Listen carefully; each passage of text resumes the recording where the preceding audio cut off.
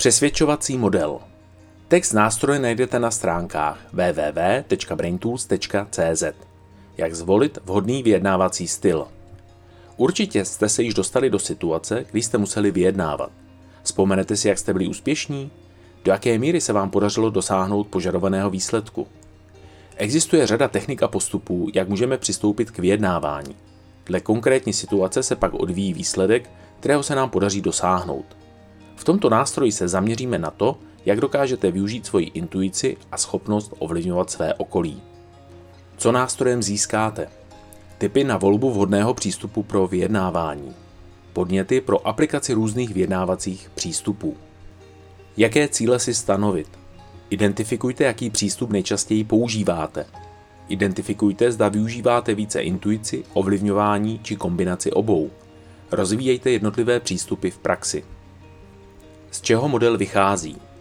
Přesvědčovací model je založen na práci a výzkumu psychologa Kennetha Berriena, který v roce 1940 spojil techniky vyjednávání a přesvědčování s emoční inteligencí.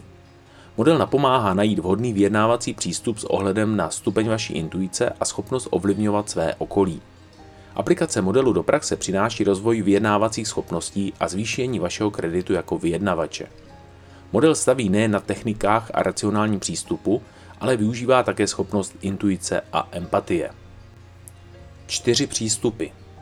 Horizontální osa diagramu přísluší ovlivňování a vyjadřuje naši schopnost přesvědčit a ovlivnit.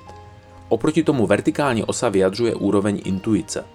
Jedná se o míru intuice, která je nezbytná při použití příslušného vyjednávacího stylu. Jednotlivé kvadranty poté poukazují na vhodné vyjednávací přístupy založené na míře vaší intuice a míře ovlivňování. Tyto přístupy jsou kompromis, logika, emoce a smlouvání. Z modelu poté vyplývá, že pokud je naše intuice na nízké úrovni, ale jsme dobří v ovlivňování ostatních, pak pro nás vhodnou technikou vyjednávání je aplikace logiky, respektive logických argumentů. Při vyjednávání založeném na logických argumentech se budeme cítit jako ryba ve vodě. Na druhou stranu, pokud máme nízkou míru intuice a současně nízkou schopnost ovlivňovat, pak je pro nás vhodným přístupem hledání kompromisního řešení. Za prvé, emoce.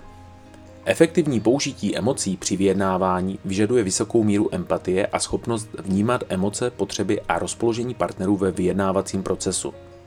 Použití emocí vyžaduje vysokou míru intuice i schopnosti ovlivňovat. Příklad. Během výběrového řízení vám klient poukáže na skutečnost, že konkurence mu nabízí velice obdobné produkty a služby. Stejně tak v cenové nabídce nemůžete konkurovat.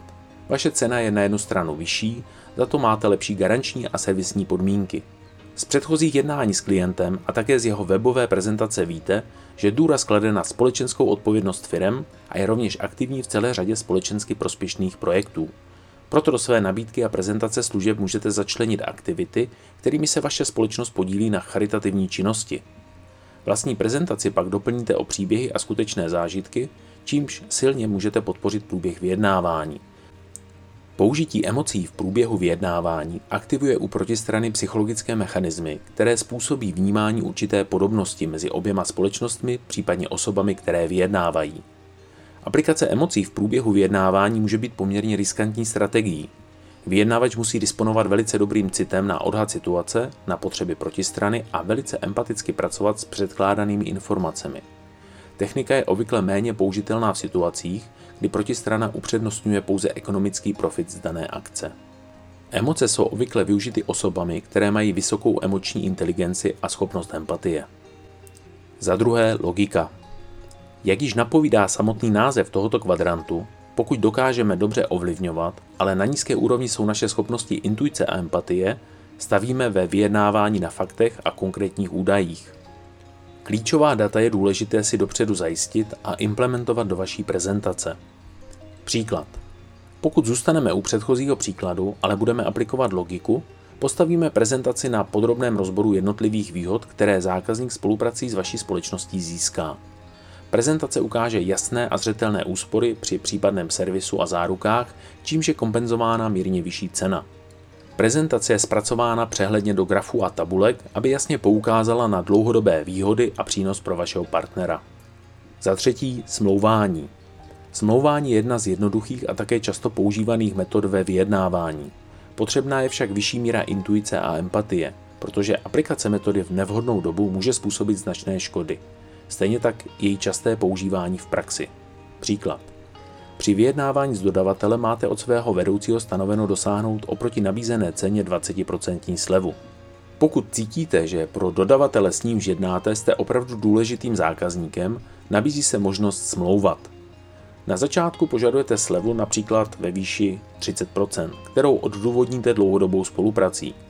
Vzájemným vyjednávání můžete finální slevu uhájit například na 22%, čím si u svého šéfa vysloužíte pochvalu. Příliš častá aplikace metody může vést k devalvaci partnera ve vyjednávání, proto použití vždy pečlivě zvažte, abyste z dlouhodobého hlediska nepoškodili vzájemné vztahy. Za čtvrté, kompromis. V jaké situaci zvolit kompromis? Kompromisní řešení a přístup volíme v okamžiku, kdy jsou naše vyjednávací schopnosti na nízké úrovni. To znamená nízká schopnost intuice i nízká schopnost ovlivňování. Příklad.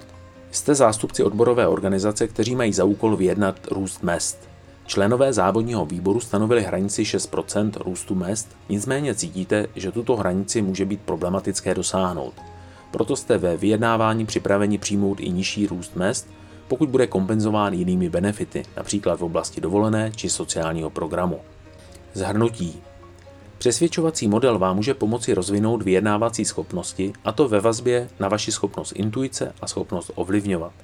Kombinací těchto dvou dovedností máte možnost využít 4 přístupy ve vyjednávacím procesu. Jsou to kompromis, logika, emoce a smlouvání.